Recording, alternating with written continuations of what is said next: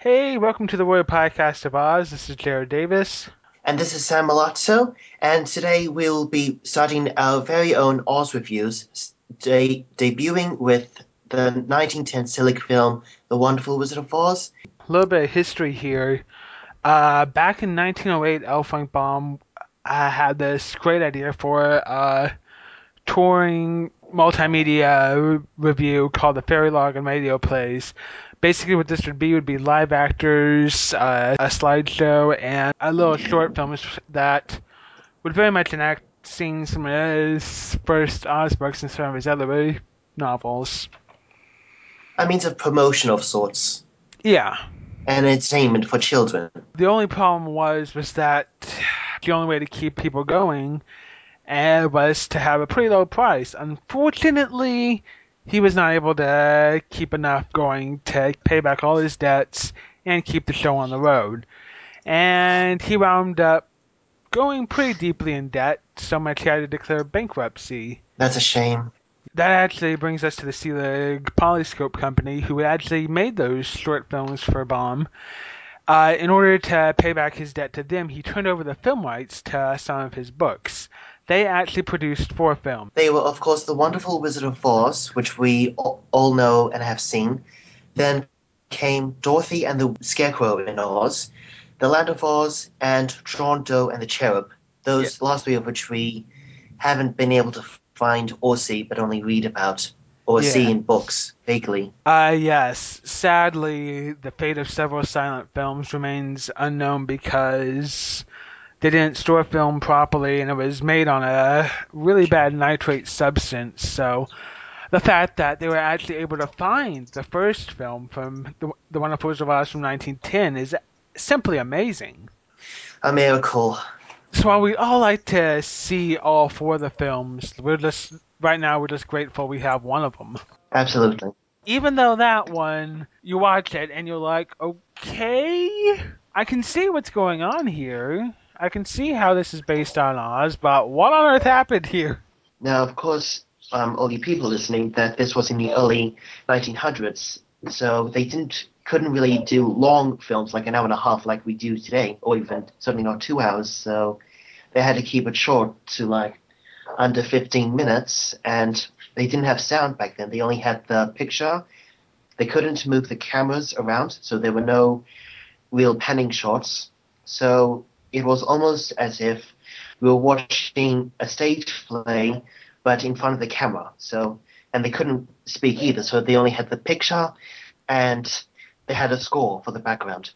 Some people actually get silent films really wrong, where they're depicted as people saying complete lines, and then the intertitles show complete conversations happening. And that's not the way they went at all, actually. What it was more like was pantomime, and they didn't really care about actually saying the entire line in front of the camera, nor they really depend on having a conversation.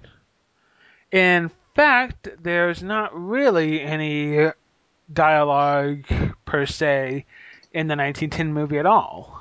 Yes, we see the characters talk, but there are no like quotation screen titles, only title cards that describe the scene. And I'm thinking actually the very opening of the film is actually missing. It's available on DVD and Blu-ray from Warner Brothers in recent sets with the MGM movie. On Warner Brothers DVDs, you can see extra title that they put on there, which they aged it, but it doesn't really match the rest of the film. And seeing another version that the Library of Congress released on DVD, you know that it's not on that one, so you know that Warner Brothers added that actually. I never really knew it was that different. I only have it on the WB DVD. I've never actually seen the Selig Oz film on the other DVD. I would have liked to have seen that though. Well, pretty much, people have said that the Warner Brothers transfer is a bit softer, and actually the Library of Congress one is the same. But for me, it doesn't really make too much of a difference because it's a silent film, and the fact is that it's not high quality because it's old. So old that it's actually 100 years, in fact. So happy anniversary, Selig's Wonderful Wizard of Oz.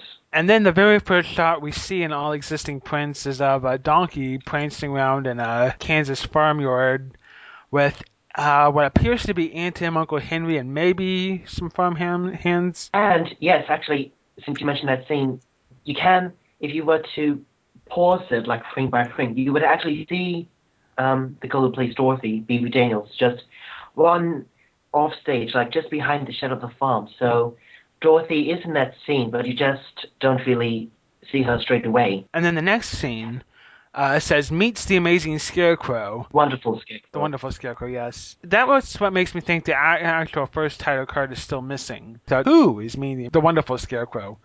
Anyways, and then it shows Dorothy, a couple animals. Dorothy is playing a little ball with Toto, and she's also accompanied by Carol, the same mule from the first scene, and just on the steps in front of the scarecrow. And later we see that she also has a little parasol and a basket. And suddenly the Scarecrow comes to life, and we're still in Hmm. Kansas. So some viewers might think, okay, wait a minute, what's going on? Did we suddenly go to Oz? The answer is no. For some reason, the Scarecrow came to life in Kansas in this one. I don't really know or understand why they did it, but I don't really have a problem with that though. I'm not saying I'm glad they did it, but I'm not so much against it.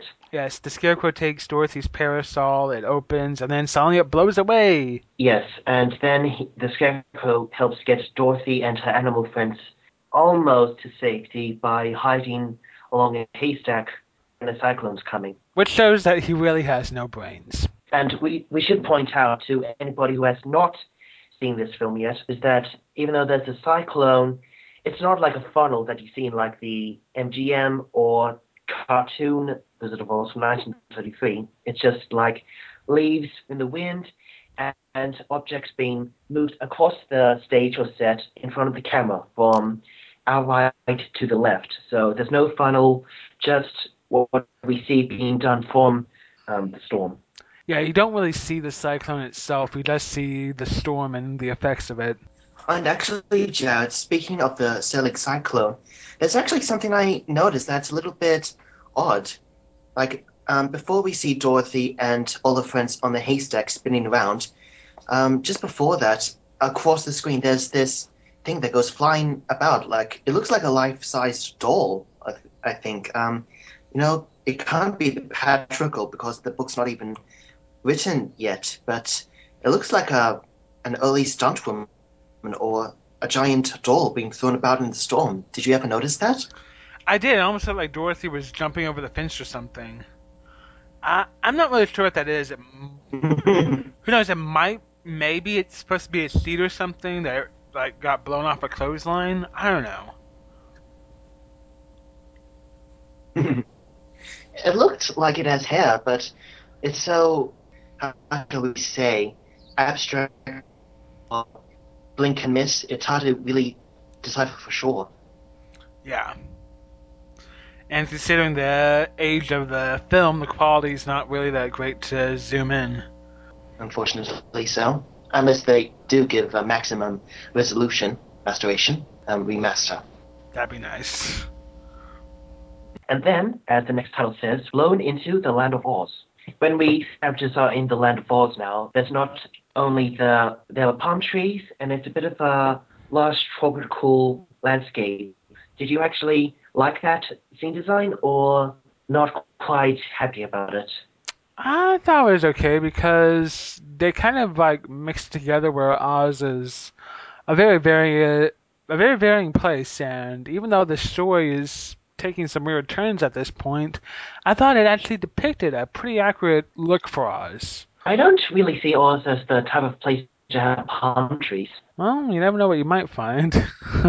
We then meet the Wizard of Oz himself in the throne room. He's accompanied by like a dozen Ombi-Ambi soldiers with long beards and a character who's dressed up just like the Guardian of Gates from the Denslow edition. And he sets out a proclamation wishing to be freed from Momba, the Wicked Witch. And he actually admits there and there that he's a humbug, hoping to keep this a secret. Which makes no sense whatsoever. So we actually see one little influence from for MGM, like the Wicked Witch making an early appearance. Not necessarily the West Witch, because there is only the one witch here. So east, west, north, south, it doesn't really matter. But we do see a Wicked Witch here threatening the Wizard of Oz, something we don't see very often. That kind of makes it weird because that never really happened in any of the books. It does definitely show how this was influenced by the stage musical, which, Was running at the time and very popular and successful. and then we go back to Dorothy and her friends, and then we go back to Dorothy and her friends, and Dorothy's playing with Toto, and suddenly Glinda pops up, and you can tell she's on a Hmm. harness. The lion is sneaking up behind Dorothy, and Glinda transforms Toto, an actual real cane terrier dog, into a bulldog, and that is a man in a bulldog costume to protect you. I don't like Toto as a bulldog, especially a actor in a furry costume. It is kind of a weird look. I mean, John O'Neill did draw him as a Boston Bulldog. Boston Terrier. Well, yeah. So there's some different looks on what Toto looked like, but this is kind of a bit over the top. Still, Mm. for some reason, it's almost like I think that because, as I mentioned before, we get to see this film at all, we kind of tend to disregard these little bits that make us think, wait a minute, what's going on here? And then they go on and they find the wizard's proclamation and read it. Then they come across the Tin Woodman, who has two oil cans, and he's accompanied by a cat that some people say is Eureka. What do you think about that, Sam? Honestly, I don't think the cat is Eureka, because anybody who has read the book will remember that Eureka is white, or sometimes pink, and this cat in the film is not white, it's black and white, not to mention an actor in a costume, and I think they didn't really need the cat. I think the film could have been a bit more understanding without the cat, because it doesn't really do anything, and I don't think it is Eureka. I doubt it, highly doubt it. Yeah. But the Tin Woodman does actually has a bit of a more influence from the musical in that he has a piccolo, like a flute, Yes, that was directly from the stage musical. and his nose is also long and pointed, isn't it? Like pointed out from the. He has a costume like a stage play, but has the book's long nose. Am I correct? Or is that the other way? Yes, I do believe that. I don't really think the Tin Woman had much of a long nose in the play. That is from the pictures I've seen. That was Hmm. definitely something that they picked up from the books. Yes, definitely. And was the Scarecrow's costume also more similar to the play as well, you think? Yes, it was very much like Fred Stone's costume. So just like the play, the Scarecrow and Tin Woodman in this film are sort of like the comedy duo. Yeah. So the Tin Woodman plays little Piccolo, Dorothy does a little dance.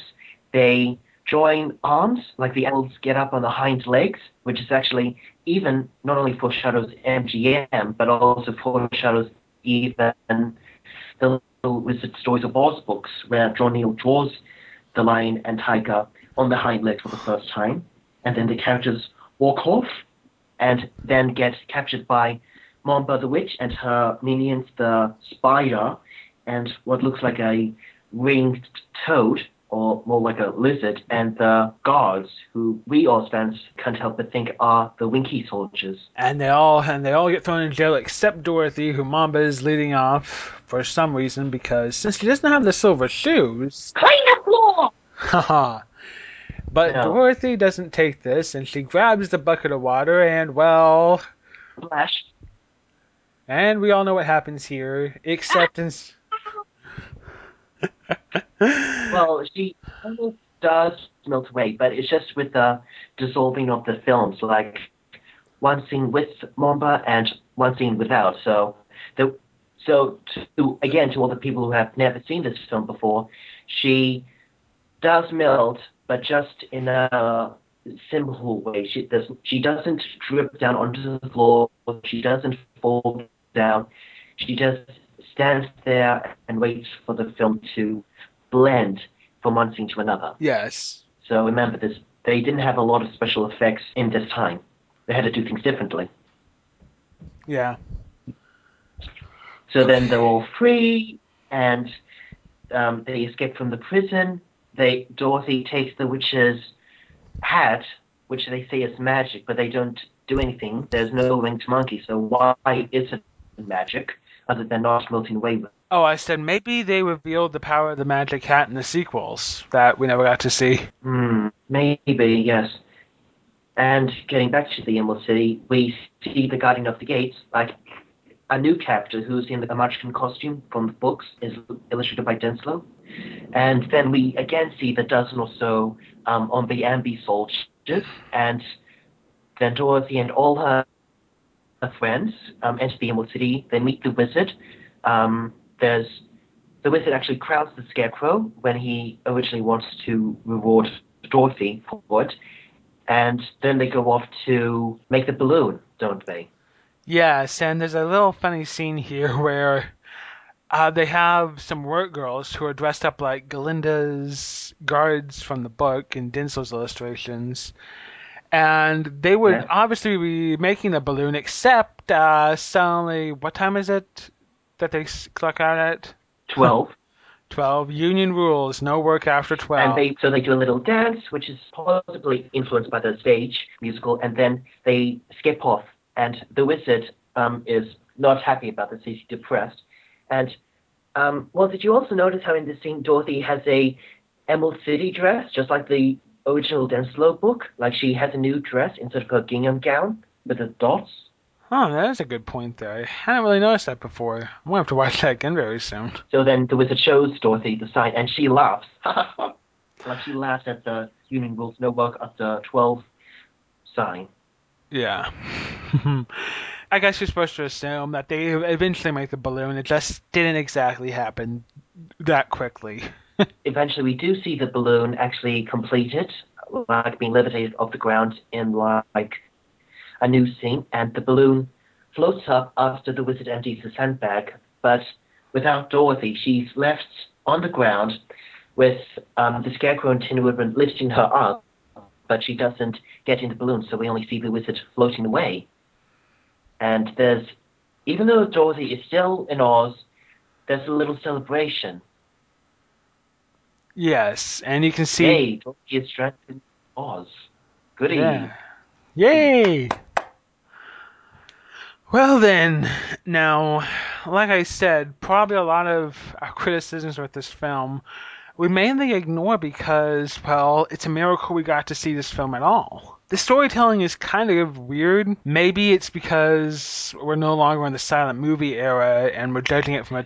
So again, It's weird, but on the other hand, it's not exactly a boring film. I mean, yes, it's under 15 minutes, but it's actually pretty fast paced for a silent movie. yeah, they exaggerate the actions because they didn't speak, so they had to exaggerate the actions. That's what they did. And I think maybe a lot of people would criticize this film because they aren't really as well educated in the silent films as some of us may be. So I think they would criticize it because they don't understand the film's standards as well as other people might. Plus, they might not like the film or the adaptations as much as we do. And remember, this was 1910. The full length motion picture was not quite developed then. But only a few years later we get to No. films that would actually reach a whole hour.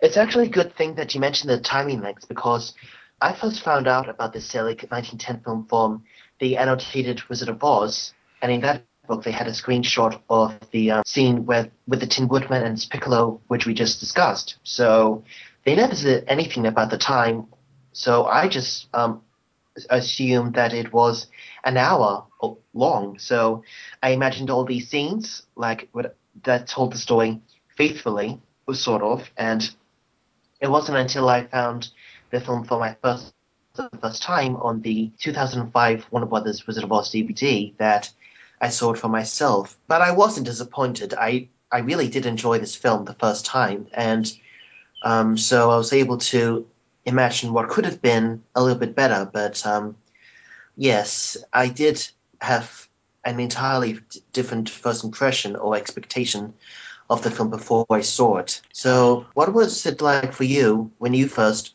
read about this film and when you saw it for yourself? You see, I read about it online first. There was a lot of and there is still a big misconception going on that it was the footage from the Fairy Log and Radio Place. This film was the same as the 1908. Yes, there was a big misconception Hmm. going on that that was the same film footage from the Fairy Log and Radio Plays just edited together. When it turns out that wasn't true at all. This was a completely different film. So I found out that wasn't true before I'd seen it. And then we heard it was finally being released Hmm. on DVD from a set from the Library of Congress. And at the time, Hmm. I couldn't even imagine buying that set. So what I did was I asked my library to order it. You weren't really keen on getting that archive set because it was so expensive and had so much more footage too. Well, I was in my teens and I didn't really have a job, so I couldn't even imagine trying to buy it. And when I got it, I was like, okay, what's going on here? But by the time I was done, it's like, this was actually a very good movie. Oh, good. So we both enjoyed it for the first time when we saw it. Yeah. So when I heard that Warner Brothers was going to put it on DVD, I was like, yay, I can have it on my own. It is a very good film. It does it doesn't. It's not perfect. It doesn't get Dorothy back to Kansas in the end. It has a influence from the musical, but it's still good. It's actually because it's the first decent film we have of the first book. So I think they did a great job. I mean, isn't Baby Daniels adorable as Dorothy? And isn't Toto just like how you imagined him from the book? Before it gets giant sized, and yes. And not to mention the sets of the Emerald City. Yes, it's mostly painted backdrops, but isn't it still gorgeous? Yeah. It really sells the effect there. You know, if that's if you're getting Mm. into it. I mean, if you're being too critical and just trying to observe all the details, you'd be like, yeah, that's just set scenery. You're not trying to enjoy the film then. You're just trying to be too critical and not really trying to appreciate it for the time it was made in, which is really the wrong way to Mm. approach it. But do you think, but if this film had turned out to be footage from the 1908 version, do you think we'd still be feeling the same admiration for it? Or do you think we'd be craving for another silent film? Oh, well, I understand that it was more of a broken down version of the story put on film. Pretty faithfully done, except there was no Wicked Witch and the lion dropped out of the story suddenly. So I think it's really a toss up. We really would have had to have seen that footage, which we're sadly never going to see.